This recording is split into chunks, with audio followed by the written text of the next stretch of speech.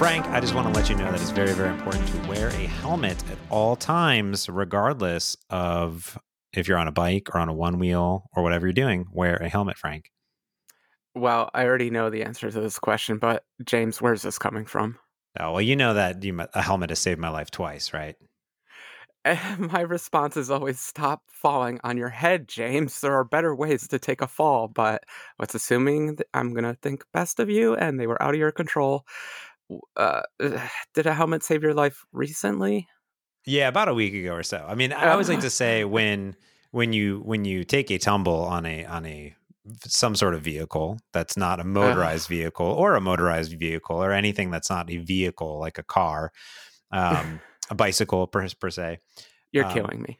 often often you only have a few ways to fall. Now, the way to not fall is the worst way to fall is to put out your hands. You don't want to do that. That's a bad idea. You want to kind of tuck. Mm, No, because okay. you'll break your arm, Frank. You'll break your Yeah, it's arms. better to break your arm than your head, though, but sure. Well, if you have a helmet on, that's going to save your head in general. So, I 7 years ago, I had an accident in downtown Seattle, which is very unfortunate. I skid across an intersection and shattered my Ooh, helmet. That one wow. definitely saved my life. That one was a little bit Scary. out of my control. Yeah. Luckily, Ooh, okay. surprise. Give me a little heart attack over here. Well, Trigger warnings to everyone like me. Weak surprisingly that stomach. surprisingly that one, I didn't really have any scrapes or bruises. I did like my shoulder got scraped up and was a little bloody, but I didn't nothing happened, right? And then last week I went head over handlebars on my bicycle, which was very Oh, unfortunate. I haven't done that since I was a kid, and even as a kid, that hurt. And kids just Yes. bounce off things. Yes. Well, when you're going pretty much downhill into a circle and a pothole jumps out at you and you make the wrong Ugh. decision of jamming on some brakes and not really realizing how powerful disc brakes are. They're very powerful. Um, you know, Wow, you, so your front brakes caught. You went a tumbling, a flying, a I, w- something. I went a tumbling to the top right of my bicycle Wow. onto my chin through a circle and Ah, stuff. So I got a few stitches. They're out now. I'm okay. oh, My arm is a little messed up. Got a lot of X-rays on everything. No broken bones somehow. No broken teeth. I have no idea how well, this that's happened. good. Yeah, Uh, skin heals, teeth don't. That's good. yes, skin heals. So, anyways, wear a helmet is what I'm saying, and don't forget to vote. Wow. Okay, non sequitur, but I'll accept it. I've already voted. You vote yet? We I live in did great vote. I states did of vote. Yeah. mail in. It's pretty easy here. Yeah, we get it in the mail and I just take it over to the box. It was a long ballot. I had to do a lot of research for this ballot because it's always so many propositions and all that stuff too. So it's like, yeah, the presidential thing, that was like the easiest thing on the ballot. And then the rest I had to do a lot of research on. Yeah, you got city councils, you got the house, and you got this, and you got that, How and yeah, many all the judges do bonds. we have? Oh A my lot, God. so many. Every 6 months we're voting on judges. Ugh. Yes, it's true. Democracy. It's Yes, good. but Be we're happy. voted. You know, this is going to come out, and we can remind people to vote next week too. So if you're not in the states, then I guess you don't have to worry about it. But you should still vote anyways in your local elections. It's very important. And I did. It's hard to do the research. They send you the pamphlet. I looked in the local newspaper and also sort of the weekly one that's like more kind of out there newspaper, which I like to see where what people are saying Yeah. about people. And there's some good websites that are very non partisan, which is good. Like the ballots, like the bonds, they're worded so oddly. You're like, I don't even Oh, know what is this yeah. going to do. I don't. I'm so confused. As a politician, I apologize because I've had to write such kind of stuff. You're trying to summarize a 3,000 word thing into, a paragraph. It's hard. They do a decent job with the pamphlets that we get because you get I don't I don't pay attention. I'm so bad, but you get an argument for, an argument against, and then the counter arguments for both of those. And I kind of really love it because unfortunately you fall into the trap of you vote for the person who has the best writers. So all the politicians out there, pro tip, get a really good writer on your team. I've also enjoyed when the pro or against are by people that run different initiatives in the community or by different businesses that maybe you respect and things like that about. There was one year that the individual that runs Molly Moon in Seattle, she wrote I think the for or against something, but I know all about the history of Molly Moon. I know all about her because I've watched documentaries and the transparency, the wage transparency that she spearheaded there, which was cool. But yeah, I don't know. I think that more transparency in those things are very good to have in general. Yeah. Overall, I just kind of love local politics, so voting time is a fun time. It's almost the federal stuff is a little bit of a sideshow. And ever since I moved to the Pacific Northwest and they made it so easy to vote, really, honestly, like mail-in voting is honestly the best thing ever created. It's so easy. I don't understand what we're going to actually talk about real stuff, but Heather and I were sitting down and doing the exact same thing that you were doing, which was let's go through our ballot and look at the things. And I couldn't imagine like standing in line and then going to the poll. I know tens of millions of people are about to go do this, and I'm sorry, but not necessarily the standing in line. I don't mind doing that, but actually getting up to that box, to the thing, and trying to remember what all of the initiatives are for, or wanting to do research, it would take me forever. I'd have to have a whole one sheet. You know what I mean? I'd have to do the research before doing the research before standing in line to go do it. It'd be bananas. And ours was literally 2 pamphlets. It was 2 books. That's how much. And I think it took me 3 hours to fill out the ballot. I know other people, I'm sure you're smarter than me and you can fill it out much faster, but I totally understand. And I had the exact same thought as you. I've voted in those booths before, and I don't remember how I used to do it. Did I just pick people by did I like their name or not? I don't know how I possibly voted before I was able to sit down and Google everything. We were thinking about that, and I was pretty young. And I think when I went in to vote, I believe that maybe I only voted for a few of the top election spots, like the major ones, your house, and you just kind of go a party line. But then any of the other stuff, I would just leave blank because if I don't know what it does. I don't feel like I should vote, which is bad, but it's better than voting, I guess, for the thing. But I don't know. It's a hard to say. I've never liked abstaining. I'm like, pick a side. But I'm sure there are philosophies pro and against abstaining. Yeah. Okay. So, that was fun. So vote, wear a helmet. We've done helmets, voting. Have we covered all the topics? Those are the most important things. Well, what about running iOS applications on a Mac? Oh, that's impossible, James. Why would we even talk about that?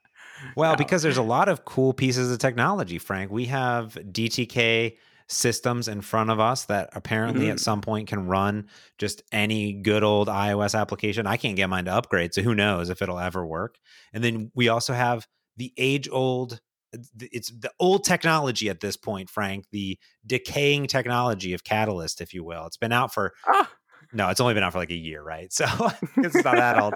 So it's pretty young. It's this young technology that really at this year's WWDC got backed upon by Apple again, which is Catalyst. And you and I talked about it in our WWDC recap. However, apparently you have an update for us, Frank. Is that correct? I do. I spent a day hacking, James, on a single-minded mission to enable Catalyst for Xamarin iOS apps, the kind of apps I write all the time. And I would love to spend an evening with you talking it over because I'm very proud of the work I did here. And I think it's going to enable some fun new scenarios.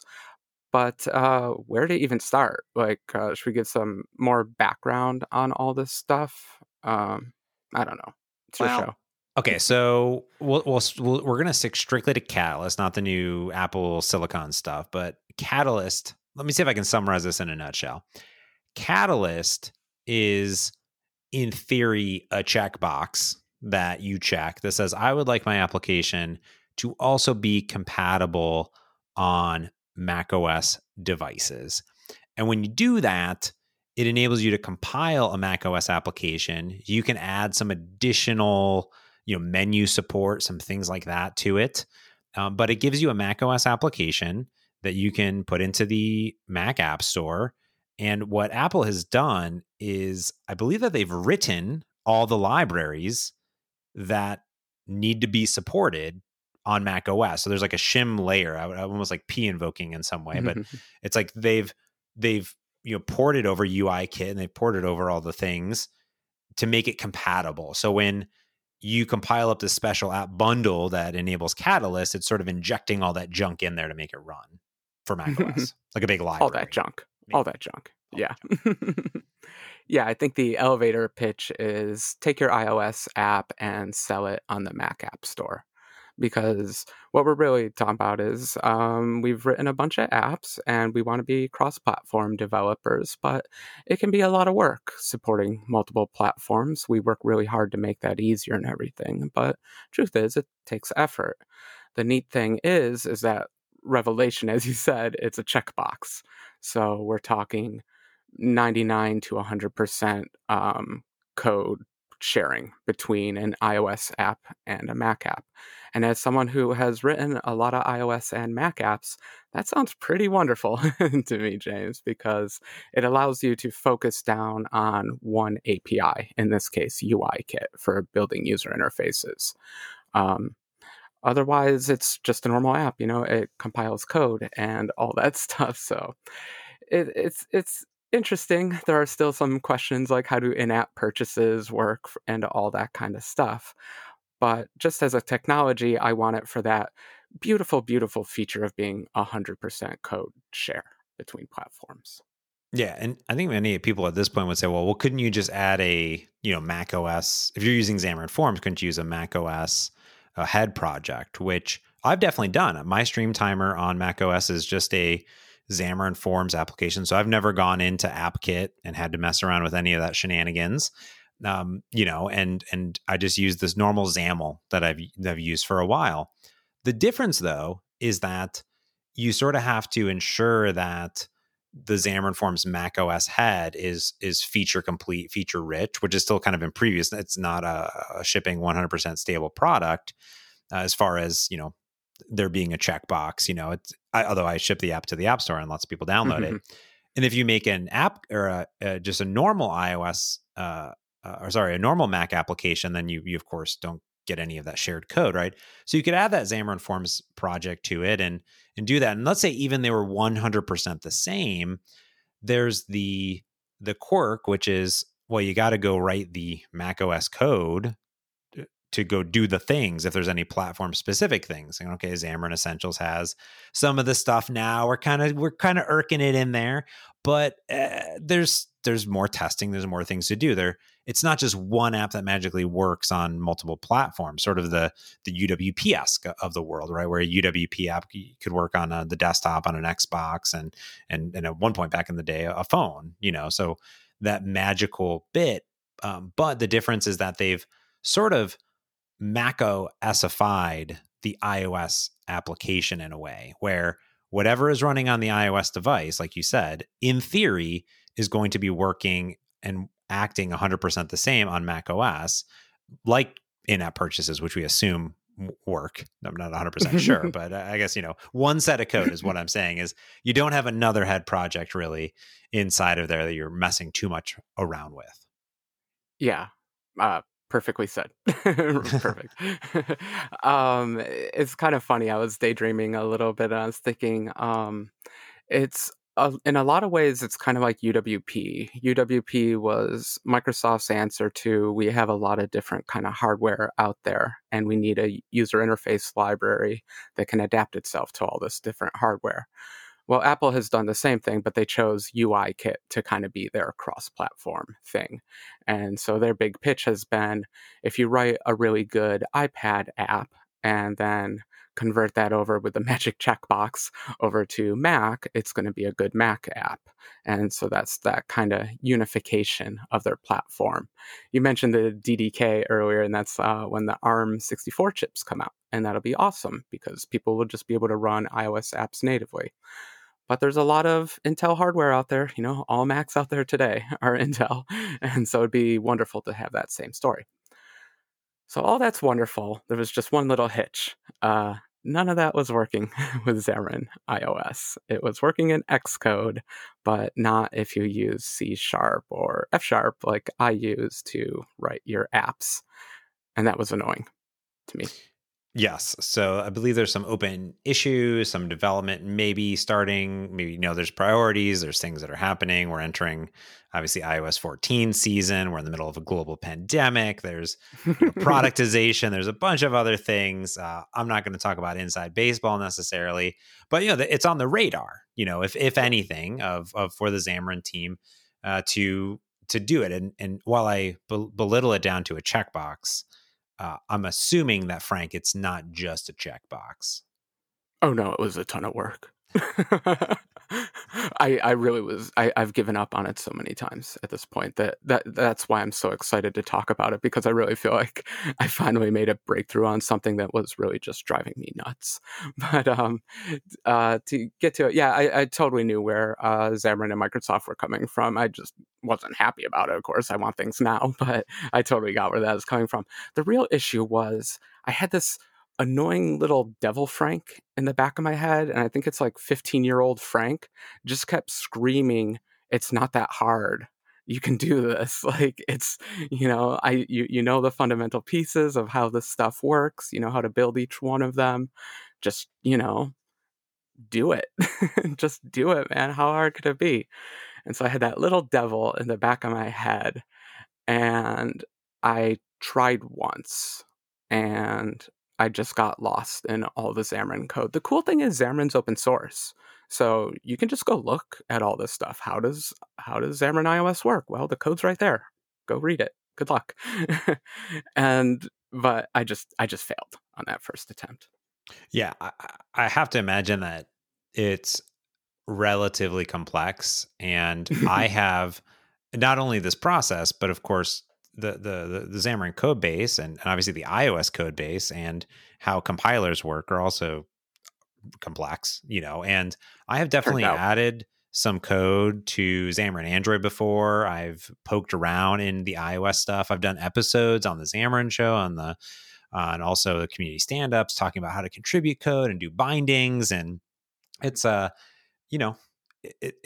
it's cool that you can do it. I'm just not that low level of a programmer. That's my problem, right? I see the low level, the wizardry that happens behind the scenes, and it's always scared me away from contributing more. However, there are people like Frank Krueger that love that type of stuff. So I have to imagine that while maybe you gave up initially, I have a feeling that the itch kept on itching and then you had to keep going for it. Yeah, 15-year-old Frank is a real jerk. He just kept screaming at me. He's like, "Come on, come on, you failed that one time. How hard could this be? Keep trying." I don't love this stuff. I don't want to be doing this stuff. Just have this annoying voice in the back of my head. Uh, so it's lots of time went by. I pondered where I went wrong and all that kind of stuff. And what I figured out was I was attacking it from the wrong side. I was attacking it from the build side. So I, started with the Xamarin task. How does the Xamarin task work? Figure all that stuff out. What I found out pretty quickly was I need to start from the ground up with Mono itself. Mono needs to be recompiled for Mac Catalyst, because although Mac Catalyst is x80 is 64-bit Intel code, x86 64, it has some magical flag in it, and all their compilers will reject Intel 64-bit code unless it was specifically compiled for Mac Catalyst. So that was the big realization I came to was, uh-oh, I got to start at the very bottom. I thought I was just going to be able to reuse the Mac version of Mono, but no, I have to start way down deep. Ah, I see. Yes. So there are quite a few pieces to just running a Xamarin iOS or Mac application. So we should maybe even start before talking about the work that you did, talk about how those things work, what pieces need to go. But first, let's take a quick break and thank our amazing sponsor this week, Raygun. Listen, have you ever wondered if you could be offering a faster, less buggy application experience for your customers? I know I do all the time. And check it out. With Raygun Application Performance Monitoring, you have all the information you need at your fingertips to find and fix errors and performance problems across your tech stack down to the line of code that's causing that problem. Raygun makes it easy to monitor the impact of your performance improvements, keyword impact, right? And quickly identify and resolve issues and see how your code performs in the hands of your customers, saving you time, money, and sanity. Got to stay sane in these times. Visit raygun.com and join thousands of customer-centric software teams who use Raygun every day to deliver flawless experience for their customers for all of their applications. That's raygun.com to get your free 14-day trial. Thanks to Raygun for sponsoring this week's pod. Thank you, Raygun. And thank you, James, for not mentioning my apps need Raygun. Oh, you're welcome. You're welcome. Your apps are flawless, Frank. Boom. They're flawless, but you know what wasn't? My build scripts. I feel like, I don't know, anyone who watches my Twitch stream sees that I just live in error messages, 100 errors. Okay, got to work through every single one of these. So what I decided to do was get Mono compiling for Mac Catalyst, and I learned very quickly I have no idea how to compile Mono. So let me get this straight though. So there's obviously Mono's .NET runtime that runs that enables iOS, Android, Mac OS through Xamarin, the framework. And because Xamarin itself does multiple things, it enables the .NET code to be run, but it also has all the bindings, right, that they make and the builds and all the magical things that enable you as a .NET, C#, F# VB developer to build those apps. But what you're saying is that you can't just use the runtime that was for iOS for Catalyst. What you're saying is that you'd have to use the Mac version, I guess it's running on a Mac, but the Mac version of the runtime? But wouldn't that defeat the purpose of Catalyst, which is that it's just iOS? Yeah, it's so easy to get confused. Trust me, because that's where I went wrong on my second time. I found out that there was this just flat out compiler thing. Like the compiler is just not going to accept it unless you run the compiler with this magical flag. So you need to get that magical flag in there. But I did exactly as you said. I started with the Mac version of Mono, and I just compiled the Mac version of Mono with that flag. And it turns out that was completely the wrong thing to do, but I didn't realize it at the time. All I found out was after another long day of work, just nothing was working. Just error messages everywhere. I had made a mess of the Mono build because the Mono build is complicated. It's make files everywhere. And it was just a disaster. And I was like, it's frustrating because it's like, I know fundamentally what needs to happen. I just don't have the skills and knowledge to make it happen. So it's very demoralizing. I didn't know what to do after that. So more time passed. Yeah. And I decided, I wouldn't even know where to start, by the way. I've already given up probably months ago. So yeah. But I'm sorry, we were supposed to talk about a little high level. So let's talk about layers real quick. So you have the native operating system, whatever that happens to be, Windows, Linux, Mac. Then you have Mono, the .NET runtime running there. And Mono has a lot of different ways to run. Like if you do AOT, Mono is barely there. If you do AOT, your code is just running. But if you run like the interpreter, Mono's doing a lot of work. So there's varying amounts that the runtime actually does. Xamarin is a layer on top of that. And Xamarin is primarily concerned with talking to different user interfaces. So talking to the Android system and talking to the Mac system. I keep saying user interface, but really anything OS specific, so Android specific, Mac, and iOS specific. So those are the layers.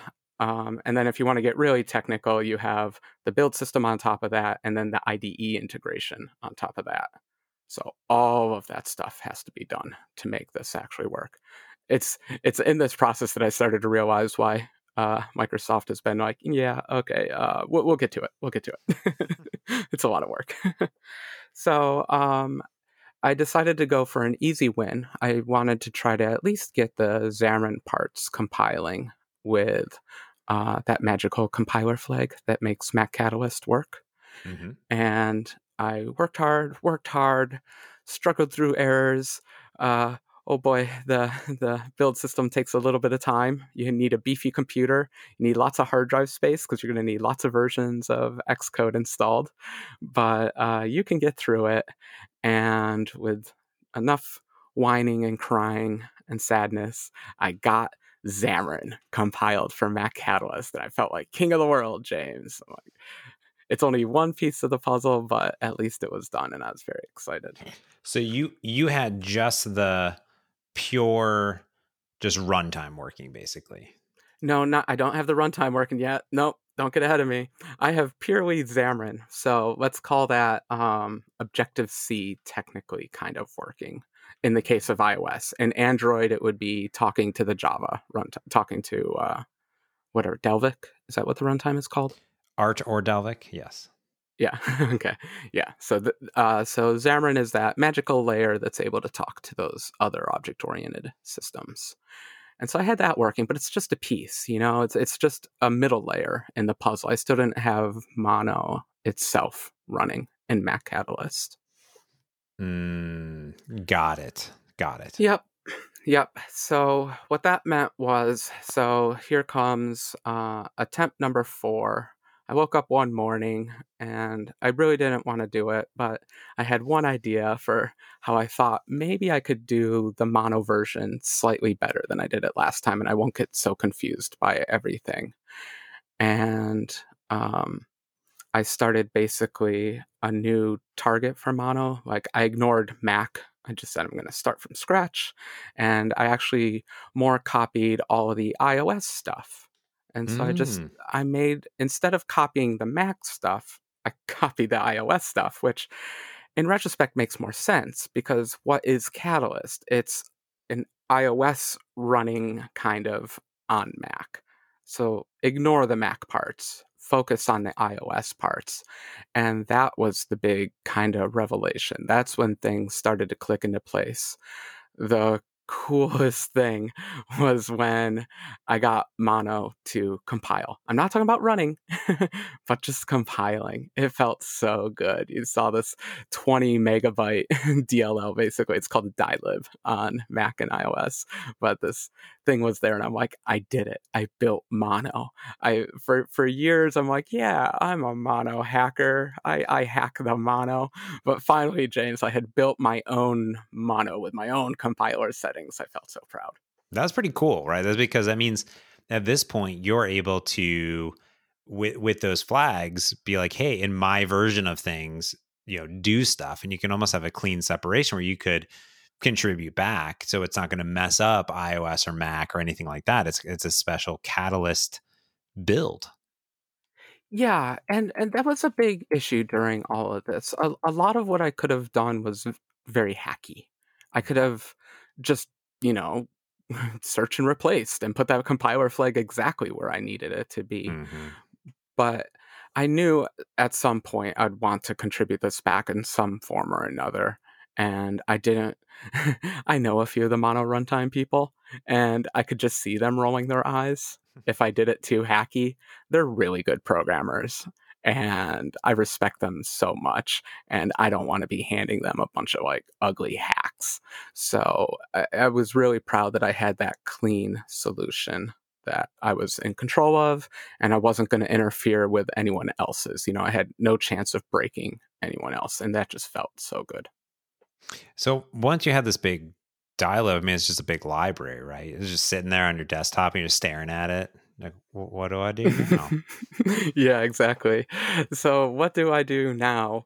I created 1,000,000 sample projects in Xamarin. I created 1,000,000 sample projects in Xcode and compared compiler settings, how the package is made. And what I ended up doing was building a little build tool. So in the same way that there is a Xamarin iOS build tool or a target, however you want to think about it, there's one for Mac. I built my own other little one. And I did it with an eye toward, I didn't actually want to do a whole build of your app because that would be frustrating. I wanted to take your iOS build and just kind of turn it into a Mac build. And so I built a tool that, with that objective of just point it at your already built iOS app, and magic presto bango, it'll just output a Mac app for you. That was the goal. So I started writing that tool. Yeah, that sort of makes sense. Where, often when you're publishing an application, let's say I'm publishing a WPF or a UWP application on the desktop, or even even a iOS or an Android application. Often you're going in and you're like, hey, I want these different type of architecture types, right? I want x86, x64, and ARM. Give me all three of these, and it pumps out a bunch of bundles for you, and you're like, cool. It did it. So it's sort of taking the initial and it's compiling, and it's just like, okay, now here's the next one, and then here's the next step, right? So I've always sort of imagined that the catalyst step is, hey, I've built my app, and now kind of shim it into and rebuild it into this other extra package, and it would pump out another package for me. So that's how I always kind of assumed it would work. Granted, like I never tested it on Xcode or anything like that, but that was sort of my assumption going into it, is that it would be just another thing you would turn on, because for some people, they may not want their app on the Mac, although, that's up to you. But soon Apple's just not going to let you. It's just going to happen anyways. I guess you can opt out. But yeah, like you said, when that happens, this piece of technology will be a little bit more important, because who knows when the full Apple switch to Apple Silicon will be. And even then, it's going to be forever and a day until we get 100% Apple Silicon out there. And there'll never be a day that's 100%. But, until, 3, 4, 5 years from now, we have a bigger, installation base out there. So, it's important to be able to separate that. And then also, like, you're going to get those build artifacts at the end of the day where you're like, oh, here's the iOS app, here's the Mac app. Like, okay, now I see what's going on here. yeah, exactly. And I've built complicated build steps before. when you do a WebAssembly build using Wii, it goes through a very complicated linking step and, complicated stuff. I didn't want to rewrite that again. It's a lot of work. I've seen the source code. But at the same time, to give you that magical experience that you kind of expect and want out of all this stuff, it does at some point properly. It should be integrated with the iOS build system itself, because that's the one it can share the most stuff with. It's just a matter of doing an extra little step in the end to output the Mac app. And so that'll be the proper, clean way to do it. The reason I didn't do it this time, though, is because I just made a mess of that code. It's complicated. I don't understand it fully, and I keep trying to modify it, and I just keep breaking everything. And so I wanted to work kind of in an independent layer, and then when it comes time to integrate it, I can integrate it. But yeah, I agree with you. I want this to be just a nice, simple, magical little feature like that. So do you have it spitting out something now? Yeah, so I got the build tool working. So Okay. let's review. I have a compiled Mono. Yep. I have a compiled Xamarin. Okay.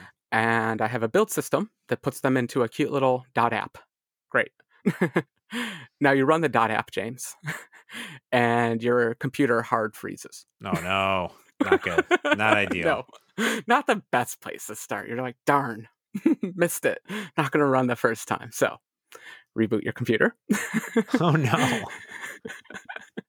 Hold the button for 5 seconds. Hope your files come back. Yeah. Yeah. Anyway, so what begins now is approximately 10 hours of single stepping through every single line, it feels like, of the Mono source code, tracking down one error after another, after another, after another.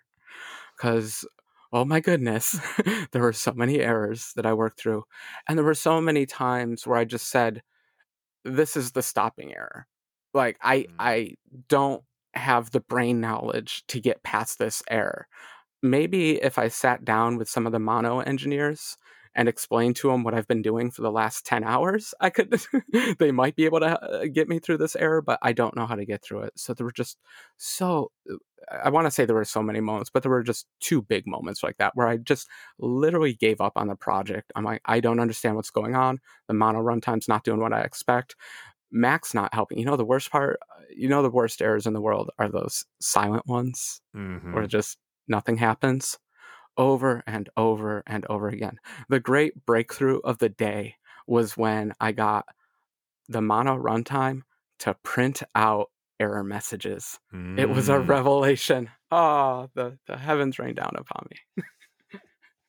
Yeah, because it's not like you're debugging through, like adding breakpoints, doing through things. I'm assuming it's not that elegant at this point because this is sort of a very, hacked up version of the runtime. Yeah, I don't want to call it hacked up. I had a beautiful build Oh, it script, but was yes. it was what's this? It was sous vide. It's a nice sous It was vide. fresh. It's Yeah. it's Fresh organic. tomato. It's some organic tomatoes that you took out and diced up into Yeah. a beautiful cheese and cracker plate with some fresh vegetables on the side. Yeah. So at these, we're definitely at a low level here, right? And there is a lot of interplay between the runtime and the library system at this low level. C# is talking to native, native is talking to C#. They're just going back and forth with each other. The good news is because I compiled everything myself on my machine, I could actually use a native debugger. So LLDB, the LLVM debugger. It's on all Macs, and it's a really good native debugger. The problem is there's this big interplay happening between managed code and native code, but I only get to see one side of it.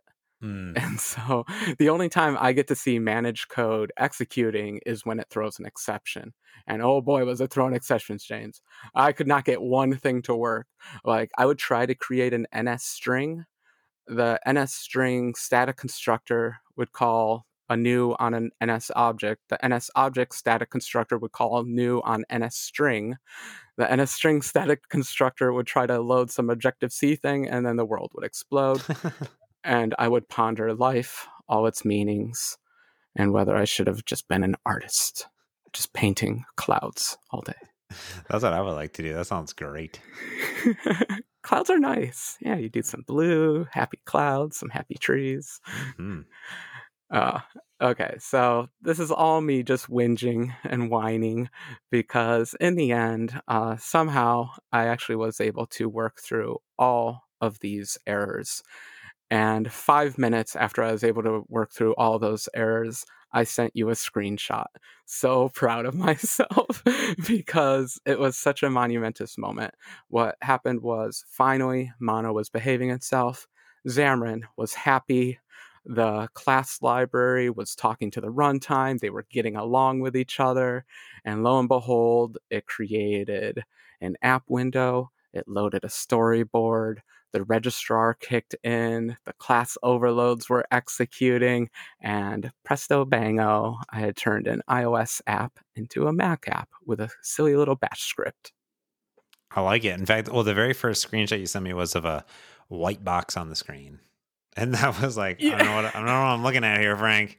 And then you sent me another one, which is a box that said "Hi James" from Mac Catalyst, which I thought was very nice. And there was some code in there, which was a UI view controller, and that was popping up on on the Mac, just sitting there. It's like, hey, Yeah. UI view controller and all its friends. Yeah, it's great. The thing is, I've been programming iOS for 10 years now. I used to think that WinForms was my strongest API, UI API that I knew. But the fact is, I've been programming UIKit for 10 years now. That's the thing that I know best. And it feels so good to be able to just use UIKit on Mac because I spend so much time on the stupid Mac. I love my iPhone, I love my iPad, but I spend so much time on a Mac that I love that I can use my strongest API using my strongest languages on all the hardware I use all the time. It's so, I was going to say freeing, liberating, but those are the wrong words. It just feels good to have them all together, working together, happy. One big Getting happy together. family. Yeah. So did you get more than a blue box? Have you tried it on other things? Like, where is it at today? I mean, it's only been 24 hours since you texted me, but I mean, I'm assuming in that 24 hours, you have all of your applications running on it elegantly. I don't. I was burnt out. That was such a long day of programming. I spent a little bit of time after I texted you cleaning up like the build script and the packager to the point where I can just run it for any other app and that kind of stuff. But there's still a few hard coded strings here and there and a few little things here and there. I've got the proof of concept working. I don't have, a shippable product, as they say. But at the same time, I know that I didn't use a lot of hacks, so I know like parts of it are fine. There's no reason to worry about some parts of it. So it's really cosmetic things that I have to fix, like just improving that app bundler and all that. But the other thing is, I was just exhausted, so I decided to take the day off and not do anything. I didn't even do my Twitch stream. I was so exhausted from this little escapade.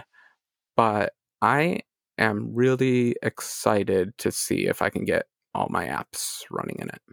Yeah, For I'm sure. excited to see where you take this and how it progresses. I know it's early days, and to kind of see where it goes. I mean, it's something that I've been excited for a while. I haven't really. I know I've been excited for it, but I haven't been like, oh, I need it right now, this moment. This is sort of pushing forward. But I think if it's just there, right, I'm not going to complain. That it's like, oh, there's a Oh, thing you're over not here. going to complain. I mean, if there's an option to do it, I'm not going to complain. If there's an option not to do it, I'm not going to complain until I absolutely need it, and then I'm like, oh, I really want this.